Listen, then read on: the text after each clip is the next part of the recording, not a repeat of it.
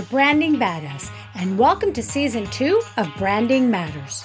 My guest today is Ron Tite, founder and chief creative officer of Church and State, an agency that unifies content and advertising. He's also a best-selling author, speaker, and entrepreneur who has created award-winning work for some of the world's most iconic brands, including Air France, Evian, Fidelity Investments, Johnson & Johnson, Microsoft, and Volvo, just to name a few. I invited Ron to be a guest on my show to discuss how brands navigate the blurry lines between advertising and content. I wanted to learn what the integrity gap is all about, and I was curious to get his point of view on why more brands are choosing purpose over profit. Ron, I'm so thrilled to have you join us today. Welcome to Branding Matters. Thanks, Jolie. It's so incredible to be here. Oh, thank you so much. I really appreciate you saying that. You have quite the career. I did a little bit of research on you. You're a best-selling author, you're a speaker, you're a podcast host. I want to hear about that. Advertising copywriter, creative director, entrepreneur, and this is my favorite, stand-up comic. So before we get into all that, tell me a little about yourself. What did you study? Where'd you go to university? What did you study in university? And how did you know what you want to be when you grew up? Like most advertising people who have done work in comedy, I, of course, did a phys ed degree at Queen's University. Love it. I just really, I was the first in my family to go to university. There was a whole world that existed outside of where I grew up and my kind of situation of Where did you grow up? I'm originally from Montreal, but grew up in the south end of Oshawa, in the rough and tumble south end of the Schwigity. Okay, I'm from Montreal too, West Island. And you're from the West Island? From Dollard? Dorval. Oh, nice. Okay, good. Well, I was a Verdun kid. Oh, okay. So Oshawa is the Verdun of Ontario, I think. Okay.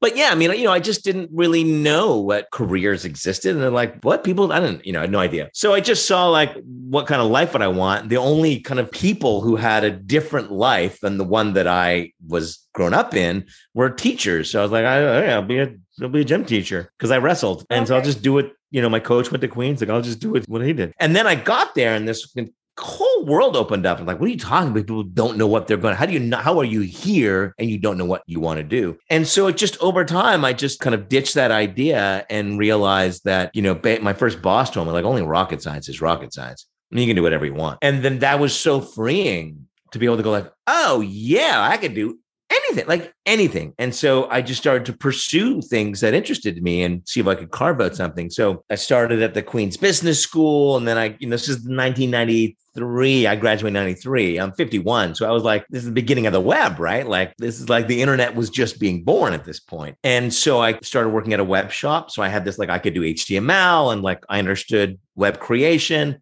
So I had that. And then I got a job at an agency. And then I really wanted to pursue stand-up comedy. So I just did that. And then all those worlds, right, just all came together.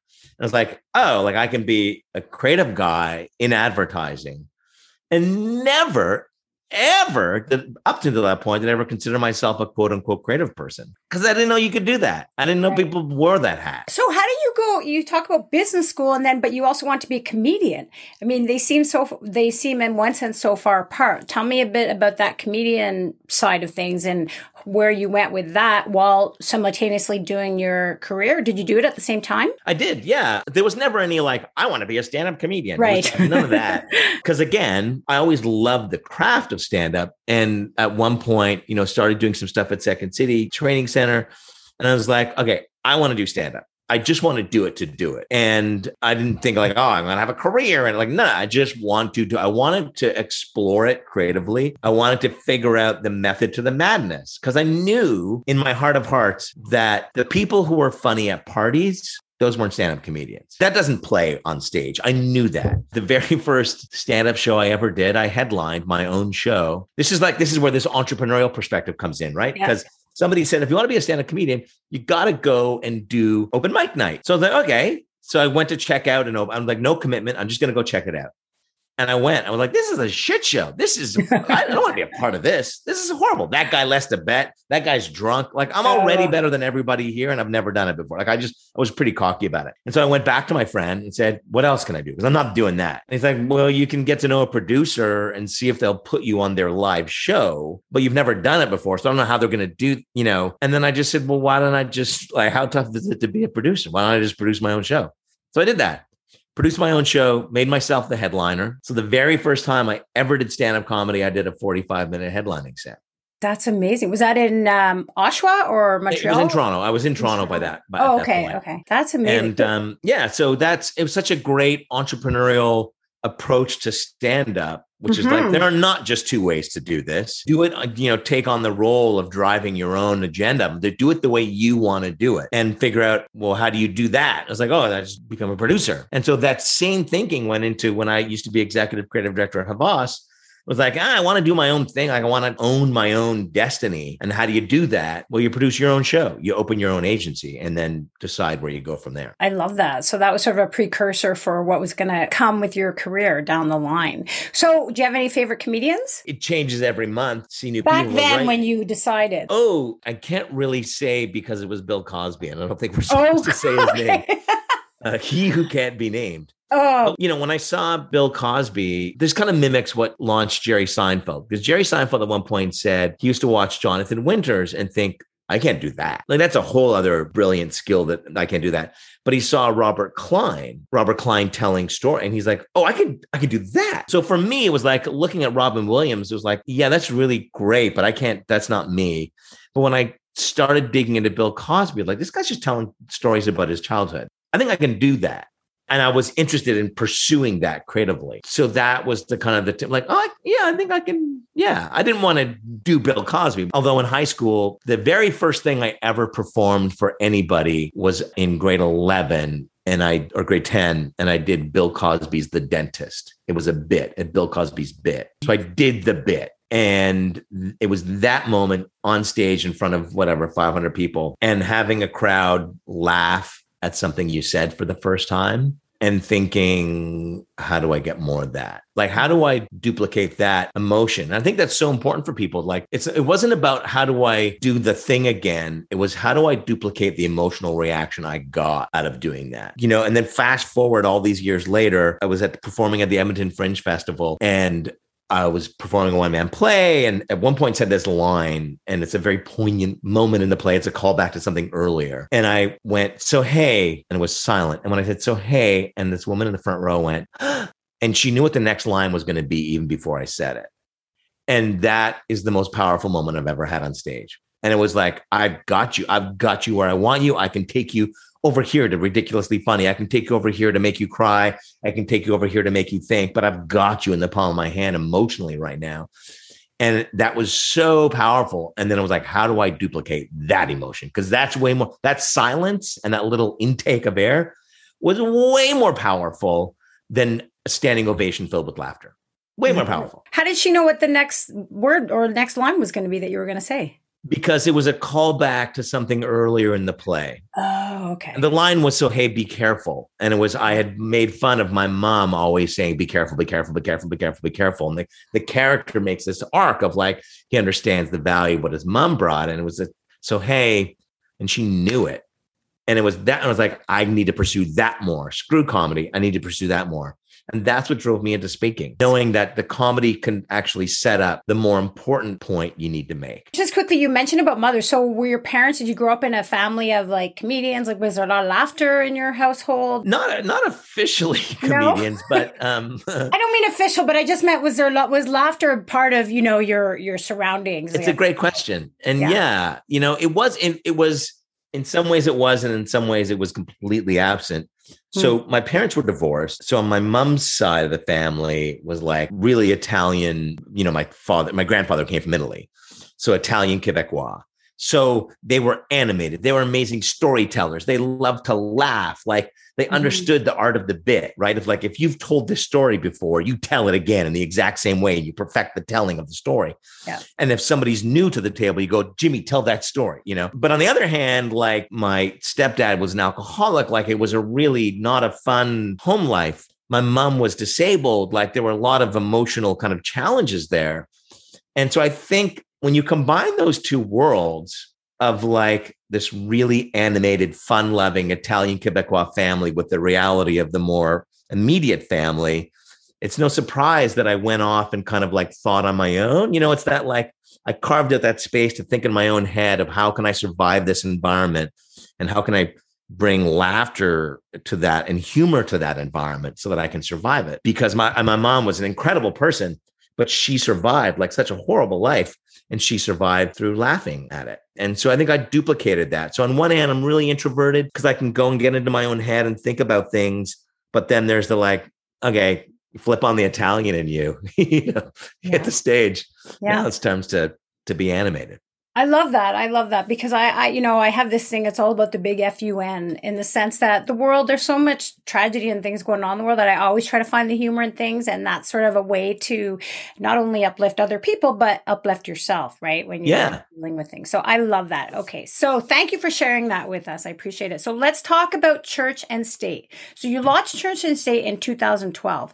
So I'm really curious to know what inspired you to start it and about the name, more importantly. Yeah. I mean, as I said earlier, I wanted to control my own destiny. I also saw that there were two worlds being disrupted. There was like this traditional ad agency thing. And then there was also the traditional content. It was the newspapers and the TV networks. And, all those people were being disrupted. And those two worlds of marketing and advertising and content are completely dependent on one another. They're completely, like literally one pays for the other. And everybody was looking and blaming big agencies and everybody was blaming big content companies, but no one was saying, you're in this together. Like, you got to figure this out. And so I just thought that nobody was addressing that. And so I started it as the Tight Group because I didn't really know. I just wanted to solve the problem. And I didn't know whether the best way to solve it was as a consulting company or as a production company or as an agency. Like what? I wrote this line, the brands need to be media properties and media properties need to be brands. I was like, figure that out, whatever the hell that means. And so it was initially called the Tight Group because I didn't really know what it was going to be and what the approach was going to be. And so for the first year, I just worked on it. And then a good friend of mine, a guy named Bram Warshawski, who's a wonderful entrepreneur, I mentioned the idea of church and state, that the world used to be the separation of church and state, that content and advertising did not cross over. And I just kept saying this idea of church and state. And he said, that'd be a great agency name. And I was like, yeah, it would be a great agency name. And then I think it was like 2 or 3 years later when we finally realized this is what we do really, really well. And I said, it's church and state. It's back to that conversation I had 2 years ago with Bram. It's church and state. So that's where the name came from. Your listeners can't see it, but you can see the logo in my screen, that it is a plus. It's not an and, it's a plus, church plus state. That the worlds that used to be separate are now unified. Any ad can be a piece of content if it's good enough and interesting enough and relevant enough. And of course, we share ads all the time. People tune to the Super Bowl to watch ads. They're content at that point. But also any piece of content can actually be an ad. And you see this within the big TV networks where they're saying, go to our website that's an ad. They're driving you to their website because there's incremental revenue there. But again, we identified that it's not an ad because we've placed it in the content box. I wrote this piece once about Michael Jackson's Thriller as one of the best ads of all time. And we put it in the content box because it was a great video and we allowed videos to be content that we tuned in to watch. The only reason Michael Jackson made that video was because he had fallen out of the #1 spot of the album charts. Thriller had fallen out of the spot. He had released all the hot singles and he had the Victory Tour with his brothers coming up in the summertime. And they needed to ensure that the Victory Tour was going to be a huge success. I saw that tour actually. No way. Yeah, I did in Montreal. That's so funny. But anyway, go ahead. Yeah. It was at the Forum, right? It was at the Forum. Yeah, the old Forum. The old Forum. Yeah. The old Forum. Yeah. Now my age is showing. I'm older than you, by the way. Okay. Well, you're a badass. Exactly. But it was this idea that if we just make something interesting, it will drive the sales of the Victory Tour. And that's why the Thriller video was made. It was an ad. And I'm not saying that's bad. I'm saying that's good. People used to vote with their wallets. Now they vote with their time. And it doesn't matter what you call it. It doesn't matter what box we put it in. The Globe and Mail is competing against BuzzFeed. It's competing against YouTube and Netflix. We only have so much time. We're going to read the shit that interests us, that's relevant enough, that's interesting enough, that's entertaining enough. And I don't really care who paid for it. And you can transfer that to now social media, fast forward, because all the content that you see, I mean, realistically, it's all people trying to advertise their businesses on there, but they're doing it in a way that is not advertising traditionally, right? It's just content that we're seeing on all the different social platforms. Yeah, exactly. And if it's interesting enough to us, we're like, yeah, I'm going to consume that. Yeah. The thing I hate is when people are like, people don't have an attention span anymore. Really? Because they'll binge Netflix shows. They'll watch 20-minute TED Talks. We're just pickier. 100%. Way more discerning of what we want. Yeah, my good friend Mitch Joel, likes to say that people don't hate advertising; they hate shitty advertising. Yeah, exactly. Yeah, for sure. So I want to talk about your approach because you say you're a different agency, which you clearly are, and your approach is think, do, say. Can you elaborate on that? What does that mean? The role that agencies used to play, the role that marketers used to play, a large degree, marketing people who were advertising focused, was that just get the message out, right? Just get the messaging right. And then we all saw this huge shift where advertising started to decrease in its performance. A lot of the disruptive products were products that they didn't disrupt because of their advertising. They disrupted because of what the products did. They completely came in and solved problems that the establishment didn't solve. Or we start to look at customer experience as being the new marketing, it's all about the experience, whether that's in retail or whether that's through e-commerce, whatever it is. So as all this focus was shifting away from advertising. And, we realized that the brands that do really, really well align three things. They align what they think, what they do, and what they say. And I know it sounds ridiculously simple. And the book and the speech is kind of the corporate theater version, but we get into a really granular level when we do a strategy for a client. And that's what we do. So the think is around, okay, fundamentally, brands need to stand for something more. Consumers are exhausted from being pitch slapped. They're just getting it from all angles. The metaphor we use is they're standing in the middle of Times Square, and up top, it's coming from all sides. Big, beautiful billboards, really expensive, but they have no idea where to look. So we need to elevate that conversation to something that people actually care about, that goes beyond the product. Because we've seen this, the democratization of content creation has moved into this democratization of credibility. That anybody can say, I'm the best because of thing. Any product can say that. You can use data to illuminate your strengths. So you need to go beyond that because people just don't believe it anymore. They just don't believe it. So what do you believe in? That's the think part. Secondly, if customer experience and products are the thing that actually drive brand conviction, it's not advertising. It is what the product does for you. It's the old Procter and Gamble second moment of truth. When I get it home, does this shit work? Does it clean my dishes? Because if it doesn't, there will be zero brand conviction, brand loyalty. So what do you do that reinforces that belief? And it's really important that you take actions that reinforce what you fundamentally believe in. Otherwise, you're just going madly off in all directions, which a lot of marketers do. Like, now we're doing a TikTok thing, or I went to a conference and this great speaker had 6 things. We're going to implement them all, right? It's ridiculous. My friend Warren Tomlin calls it random acts of digital. Right? Oh, I like that. So you need something to focus those actions. You need something to focus your products. You need something to focus expanding your portfolio of products and services. And that is your belief. A great example here is Lady Gaga. Lady Gaga believes in something that goes beyond what she sells. She believes that people should be free to express themselves. Got it. Okay, that's what she fundamentally believes. What does she do to reinforce that belief? Well, what she does is she forces herself to express herself in a wide variety of different ways. She champions self-expression. She promotes self-expression. And she does it through music, and she does it through acting, and she does it through a makeup line, and she does it through fashion and choreography, all that stuff. So she has diversified her revenue stream, but every single product under her portfolio all ties back to that same belief. People should be free to express themselves. So when she launched her makeup line, the lead headline was Our House, Your Rules. That's just another way to say people should be free to express themselves. So she's diversified her portfolio, but in a really focused way. So that's the do. And then the say is, look, like if you believe in something more important and you behave in a way and create products that reinforce that, well, that is worth talking about. So if it's worth talking about, then you should talk about it in a way that's consistent with what you believe.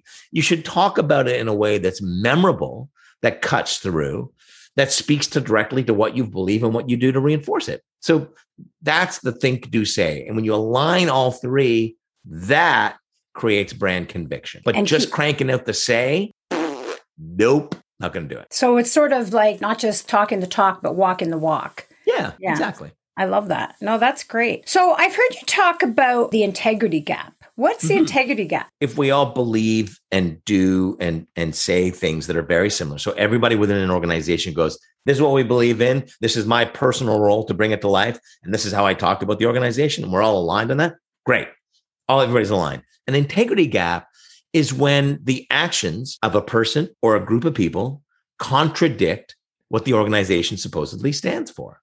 So if we go, you know what, we're Robin Hood, we believe in bringing investment to the masses. But then when the GameStop thing happened, and they're like, oh, no, we're going to protect the hedge fund guys. You're like, this is an integrity gap. Now, sometimes an integrity gap is a massive, big ordeal where 60 Minutes is on the phone because someone's committed a crime. You know what I mean?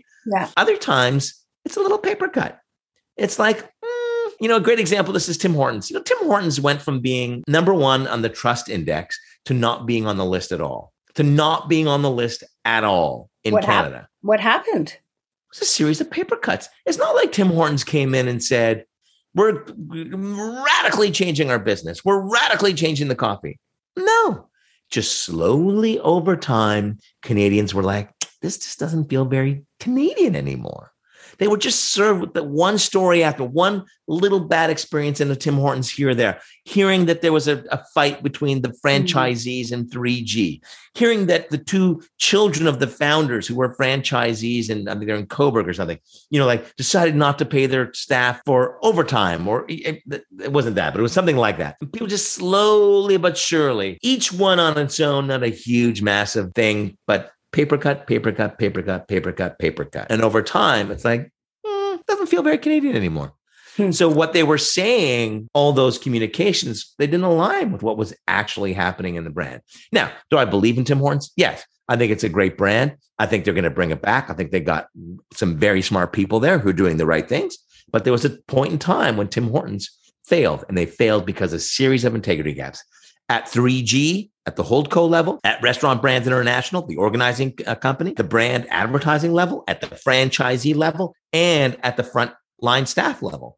Paper cuts with all four. That's never a good thing. Can you give an example of a brand that does a good job of closing that integrity gap? Yeah, the example I talked about in the book, and I hate when interviews go, well, that's what I said in chapter 1 of the book.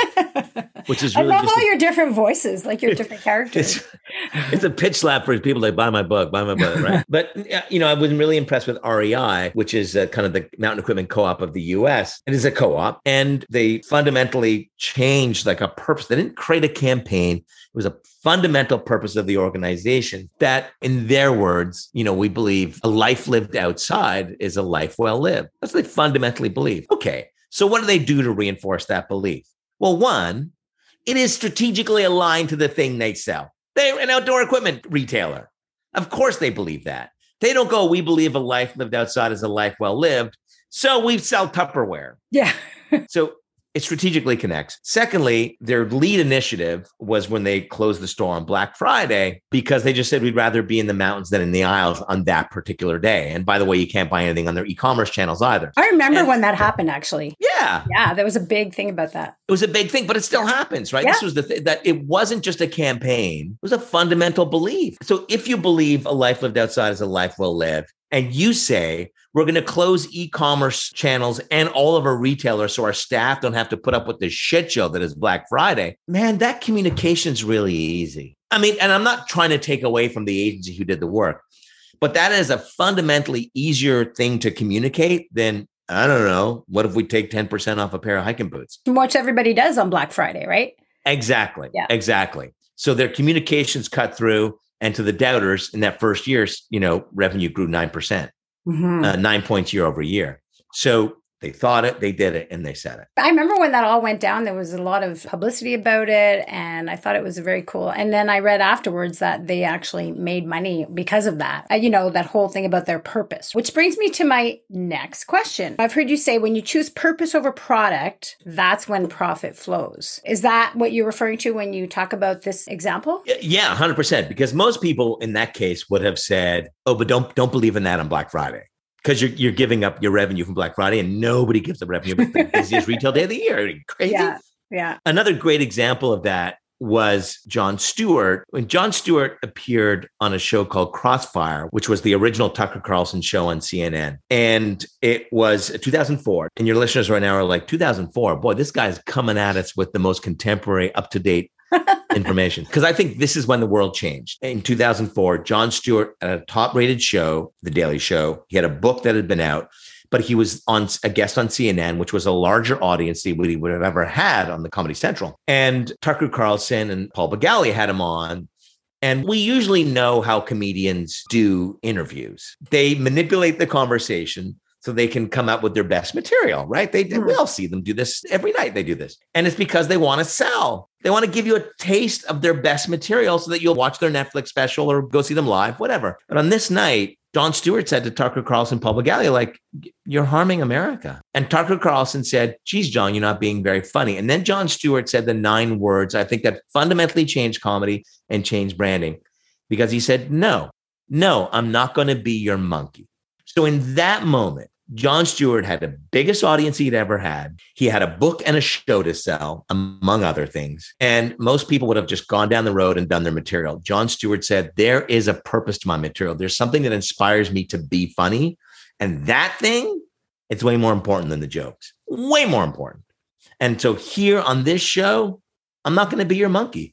And so he chose purpose over profit. He chose purpose over product. He chose purpose over punchline. And if you look back, that's when the profit flowed. That's when the entire genre of news parody blew up.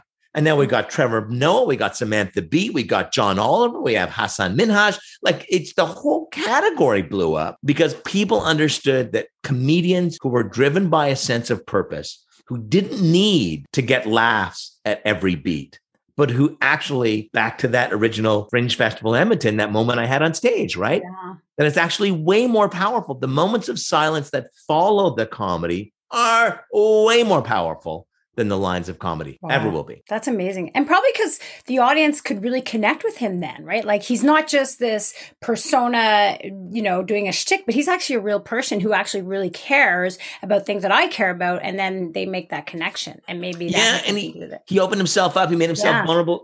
When you look back at when you look back at David Letterman's career, you go, okay, what are the top 5 moments in David Letterman's thing, right? There's a couple that are stuff where he's really funny, but you really look at the top moments when he really galvanized his place in the hearts and minds of people. Returning from 9/11, David Letterman's the first guy to go on air. Yeah. No jokes. Returning from his heart attack, his heart surgery, bringing on the doctors to thank them. Not funny. Him really kind of taking guests to task for being idiots. Not funny. It's those moments where you're like, this is when this guy really solidified his place. And he's a comedian. I think that's a huge message for brands, that you really need to be vulnerable. You need to be driven by something that goes beyond the thing you sell. Because who really gives a shit about the thing you sell? I mean, really, very few people. Most products are commodities we can get in other places and other forms. That's very true. I love that. Okay, so I want to talk about one more thing before you go. Your podcast. It's called The Coup. That's right. So from one podcaster to another, what inspired you to start your podcast, and what's that about? So whenever I give a speech, I do something called the New 2. And it's always 2 new minutes. I'm always exploring stuff in the moment, on stage or virtually like this. I always need to be testing myself with new stuff and exploring. So there's always new 2 minutes. So I was giving a speech once and I just said on stage, Netflix disrupting Blockbuster. It wasn't disruption. It was a coup of the entertainment space where the establishment was taken out by an insurgent force. And I just said that. And then I went back and I'm like, oh, that's interesting. So for the next speech, I started looking at rebellious anti-establishment songs. I'm like, what are some anti-establishment songs? And I had that be the New 2. And as I was delivering that, one of the songs was The Revolution Will Not Be Televised. And I thought that's such a great, if there was a theme song we're going through, that's it. The Revolution Will Not Be Televised. And then out of that, it became like, maybe we can actually look at what goes into a successful coup d'etat, a political coup d'etat. What happens? The establishment gets out of touch with the reality of the masses. Insurgent forces start to light their torches. They start to gather momentum. They start to get people on their side. It's very grassroots. And then at one point, they go, we're storming the castle at midnight. We're beheading the establishment and we're going to take them out. There's a series of chaos and anarchy that ensues. There's a power vacuum. And then there's some sort of return to stability. That's exactly what happens in business. Exactly what happens in business.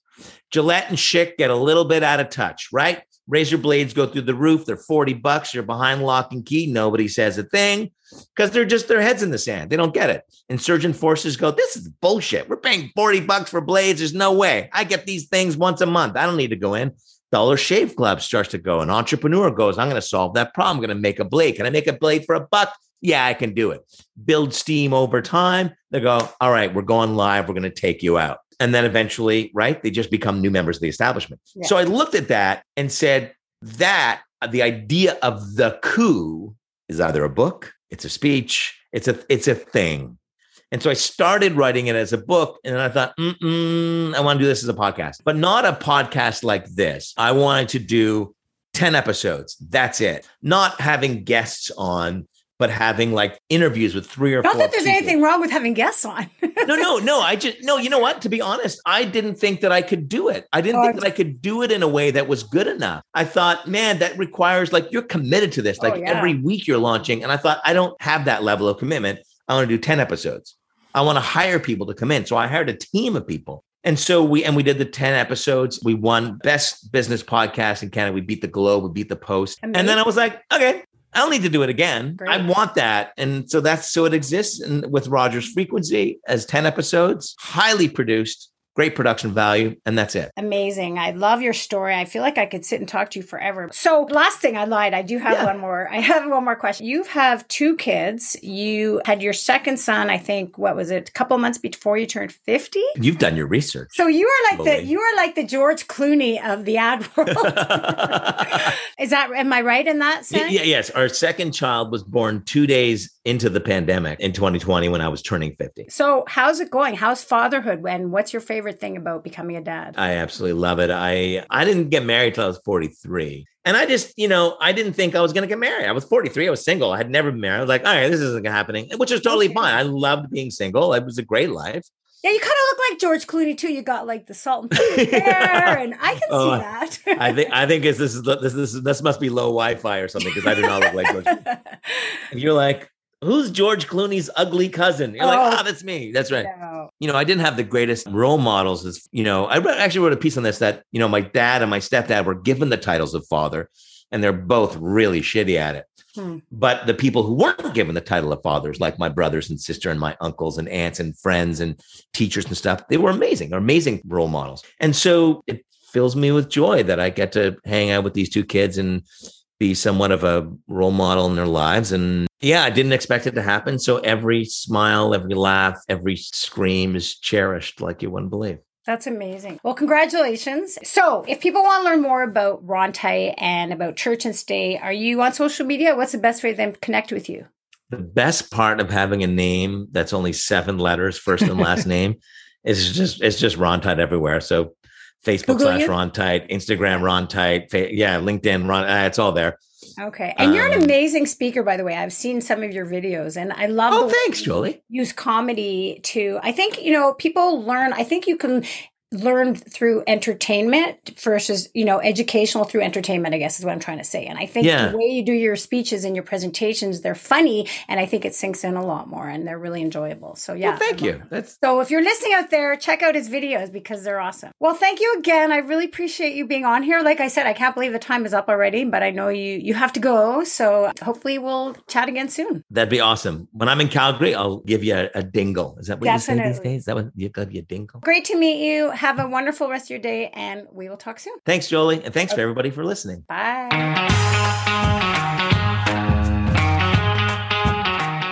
And there you have it. I hope you enjoyed the conversation and maybe learned a few things to help you with your branding. But most of all, I hope you had some fun. This show is a work in progress, so please remember to rate and review on whatever platform you listen to podcasts. And if you want to learn more about me and what I do to help my clients with their branding, feel free to reach out to me on any of the social channels under, you guessed it, Branding Badass. Branding Matters was produced, edited, and hosted by Jolie Goodson, also me. So thanks again, and until next time, here's to all you badasses out there.